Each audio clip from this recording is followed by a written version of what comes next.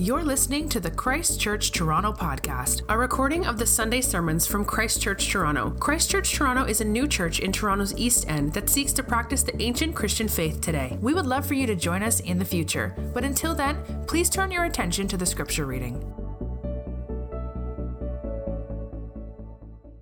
The scripture today is from Matthew 5:27 to 32. You've heard that it was said, "You shall not commit adultery." But I say to you that everyone who looks at a woman with lustful intent has already committed adultery with her in his heart. If your right eye causes you to sin, tear it out and throw it away. For it is better that you lose one of your members than that your whole body be thrown into hell. And if your right hand causes you to sin, cut it off and throw it away. For it is better that you lose one of your members than that your whole body go into hell. It was also said, "Whoever divorces his wife, let him give her a certificate of divorce. But I say to you that everyone who divorces his wife, except on the ground of sexual immorality, makes her commit adultery. And whoever marries a divorced woman commits adultery." This is the word of the Lord for our church, and it is given for our good. Thanks be to God.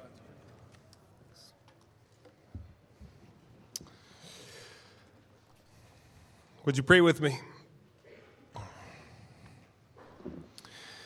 Our Father, this is a difficult text and a good word for us that we need to hear.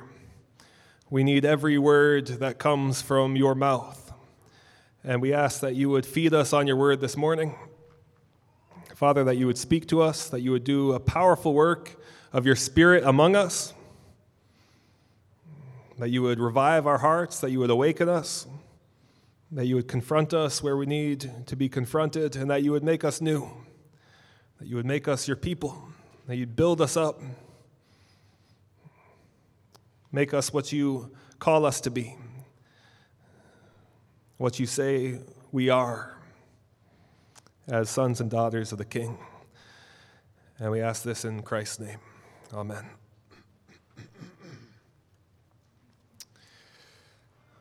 Well, this is a difficult word, a word on divorce and adultery, lustful looking, a confrontative word, as Jesus has a knack of doing through the Sermon on the Mount. A friend of mine was married. When I met him, seemed happily married for close to 10 years.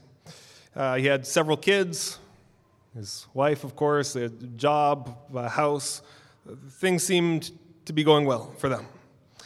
But in time, a secret came out, a secret that had remained hidden for a long time in their relationship, that earlier in the marriage, quite early on in the marriage, on a long trip that the husband was on, he had committed adultery.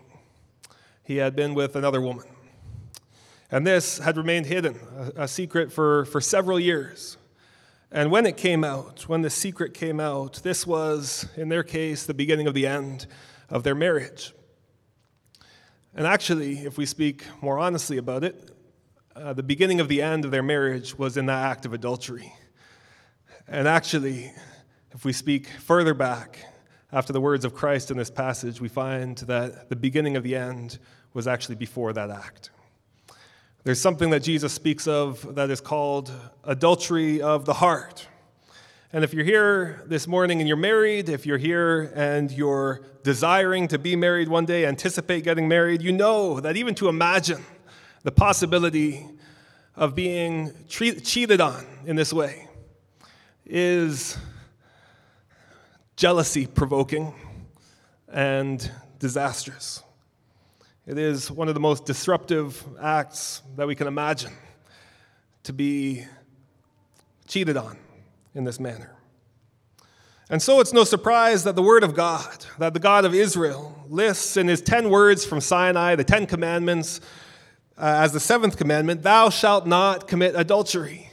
It's no surprise that these words, which are so often heard as restrictive words, right, words that limit us, especially in a time of permissive and so-called free sex, that these words are actually words of life, words that protect and guard.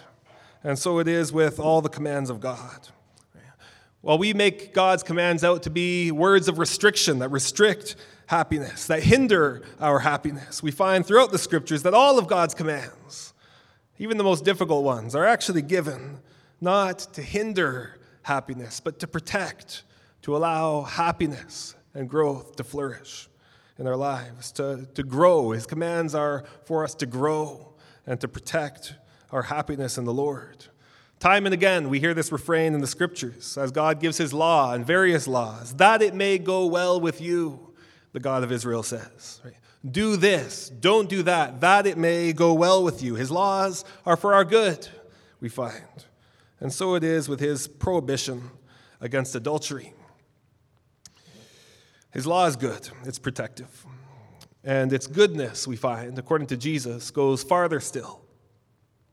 Because as Jesus reveals here, God's law against adultery isn't just about the physical act, but this law, what we find in Jesus' teaching, that this law, the law that God had given to Israel, has deep roots, and it's about the heart.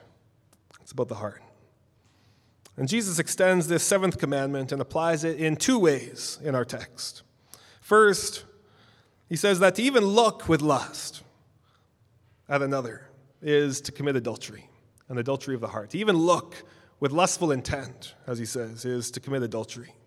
And second, that to divorce is to cause adultery. Okay, these are two hard words that the Lord offers to us as people, and good words that the Lord offers to us. That to lust is to commit adultery, and to divorce is to precipitate or cause, in a manner, adultery. And in both cases, as we'll see, Jesus' concern is not just to prohibit, but to protect marriages, to protect individuals, to protect the children of those marriages, to protect whole societies which are built on these marital foundations. Right? This is Jesus being against adultery because he is so pro-human flourishing and pro-marriage. So first we'll consider to lust is to commit adultery. Look with me at verse 27 and following. You have heard that it was said, Jesus says, you shall not commit adultery.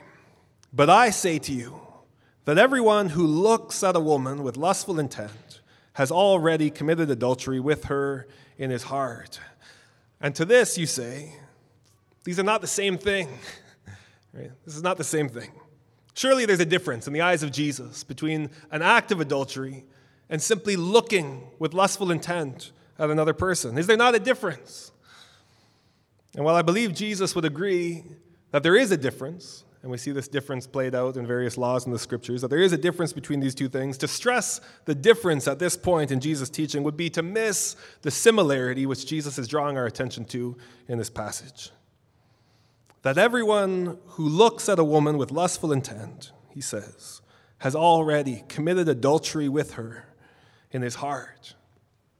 Now, it should be noted that Jesus is not saying here that all sexual attraction is wrong. That would be a problem. That would be a problem for our world, right? We were made as sexual beings who are called to cultivate our sexual attraction in the right directions, right, towards marriage, right? This is everything to do with the human race. The story of the human race would be a pretty short story if there was no sexual attraction kind of built in to the human race, right? Sexual attraction in and of itself is not wrong. We're created as sexual beings. He's not saying that to notice beauty in another is wrong. And neither is he commanding his followers to be neutered or to become asexual beings or to become the kinds of beings who are never sexually attracted. Right? This is not Jesus' call on his followers. But what he is saying is that his people, we, his people, are never to look upon another who isn't our own spouse with lustful intent, or it might be translated, for the purpose of lusting or to awaken sexual desire. This is not allowed to the people of God. And to do this is to have already committed adultery in your heart. You've already done it, he says. You've already done it. Okay? By looking upon another with lustful intent, you've already done it. You may not have had the opportunity to act on it. You may not have had the courage to act on it. but your heart's already been exposed as an adulterous heart, a heart that is looking to awaken love and desire in the wrong places, an adulterous heart.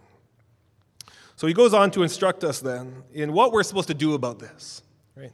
As people who find ourselves prone to lust, prone to looking with lustful intent, how are we as the people of God to respond? How are we to be righteous in a way that exceeds the righteousness of the scribes and Pharisees, as Jesus says? What are we to do? Well, here's what Jesus says next, in verses 29 and following. If your right eye causes you to sin, tear it out and throw it away. For it is better that you lose one of your members than that your whole body be thrown into hell. And if your right hand causes you to sin, cut it off and throw it away. For it is better that you lose one of your members than that your whole body go into hell. Now, obviously, this is hyperbole. But the hyperbole makes its point, does it not? That sexual sins of lusting after someone that we have no business lusting after, this is whether in person with somebody that we know, or in pictures with images, videos, whatever it is, that such lusting, such sexual sin is to be avoided at all cost. And so we might ask, are you tempted to look with lustful intent? Where are you tempted to look? Where, in what ways are you prone to falling in this area? Is your hand tempted to wander in ways that it ought not? Gouge out your eye, Jesus says, and cut off your right hand. And of course, this hyperbolic call has implications in all kinds of areas for us. It moves us to ask a question like this. What in your life right now is enabling sinful patterns of lust? Okay. What in your life right now is enabling sinful patterns of such sexual sin? Perhaps some of you have become too comfortable with having unlimited access to data on your phones, too comfortable with access to computers in private spaces, too comfortable with wandering into websites or places that will lead you and inevitably leads you to sin. What about secret relationships that you've been cultivating in private that others don't know about? Right? The places that you go, the websites, the houses, the private places. Such looking, Jesus says, is a kind of adultery. It is a kind of cheating that Jesus will have nothing to do with. Cut it off, he says. Gouge it out. Do what it takes. Do what it takes, right, to get rid of this. This may involve something like limiting your internet access. Okay? For some of you, the right and wise and good thing to do here would be simply to get rid of the internet altogether. Okay? There are some things that we simply cannot handle. For some of you, it may be a matter of confession of sin to others, those private sins that nobody knows about. Taking that bold step of confessing your sin to another, getting accountability, seeking to get accountability in areas of lust and looking with lustful intent. Right? Cut it off. Do what it takes. Gouge it out. Cut off your hand is the kind of extreme measures that Jesus calls us to respond to our lusts. Don't be deceived, Jesus says. God will not be mocked. Sin destroys. And Jesus calls you to cut it out and to be free, right? To walk in freedom. Repent, he says. Gouge it out, cut it off. Everything that leads to such adultery of the heart, be pure, and so be free. For it is better that you lose one of your members than that your whole body go into hell, Jesus says. Second, to divorce, he goes on to say. To divorce is another way of committing adultery or causing adultery. Verse 31 and 32. It was also said, whoever divorces his wife, let him give her a certificate of divorce. But I say to you that everyone who divorces his wife, except on the ground of sexual immorality, makes her commit adultery. And whoever marries a divorced woman commits adultery. This is referring to Deuteronomy 24, where Moses explains that a man could only divorce a woman if he found some indecency in her. The Hebrew word there is related to a kind of nakedness. Okay, there seems to be the suggestion of a kind of a sexual indecency in her. And this had been interpreted in a great number of ways for the Jews of Jesus' day. Right? A kind of loose permission of husbands to divorce their wives for any and every reason. Right? And to this, Jesus says, no, that wasn't the intent of God's law from the beginning. That was not the intent, no. Divorce is not to be done at all, he says, except on the grounds of what he calls porneia, is the Greek term. Some kind of sexual indecency, right, following the way of Moses, and arguably an act of adultery. Okay? It's only, according to Jesus, it's only a fundamental covenant-breaking act that allows for the very possibility of divorce. Okay? Divorce should not be done in a cheap manner. Divorce should be the last straw. Right? Divorce is only to be even considered in the face of a fundamental covenant-breaking act. But I say to you, Jesus says, that everyone who divorces his wife, except on the ground of sexual immorality, makes her commit adultery. And whoever marries a divorced woman commits adultery.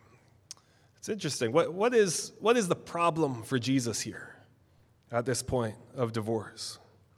Well, the problem, according to Jesus, is that divorce leads somewhere. It results in what he calls adultery, not only for the divorcee, but also for the one who marries them. Okay? It creates this scenario in which adultery takes place, adultery flourishes. This is his reason for saying, do not get divorced, except for this very particular covenant-breaking act where it can be considered. And again, it's not commended at that point, but it's made allowable at that point. And at this point, we might ask, why for Jesus is adultery such a problem? What's Jesus' basic concern here? That he's trying to prohibit any kind of adultery of the heart in our lustful looking, adultery by way of divorce. And the answer to this has everything to do with Jesus, along with the whole revelation of God, all of the scriptures, being consistently and deeply pro-marriage. God is pro-marriage and hates divorce, and so hates all that would lead to the breakup of marriage. Jesus is against adultery of every kind because God loves marriage and wholeness and flourishing of whole families and flourishing of societies. He seeks to protect marriages, to foster, to cultivate, to grow your marriage for those who are married, and mine, and all marriages that have ever been or ever will be. Why? Why? Because as Paul explains, marriage by definition in the scriptures has been given as a sign and foretaste, as a picture and proclamation, you might say. However broken these pictures are and these proclamations might be, that this is the function of marriage, that it's a sign and foretaste, a picture and a proclamation of the relationship between God and his people. I mean, the basic storyline of the scriptures can be understood as a God who created us to marry to himself a people. Right, to have for himself a bride, a people with whom he can be intimate and share relationship forever, for an eternity. Right, this is God's desire. Right? And this relationship, of course, culminates, we see in the New Testament era, in the relationship between Christ and his bridegroom. Right? Christ and his bride, the church.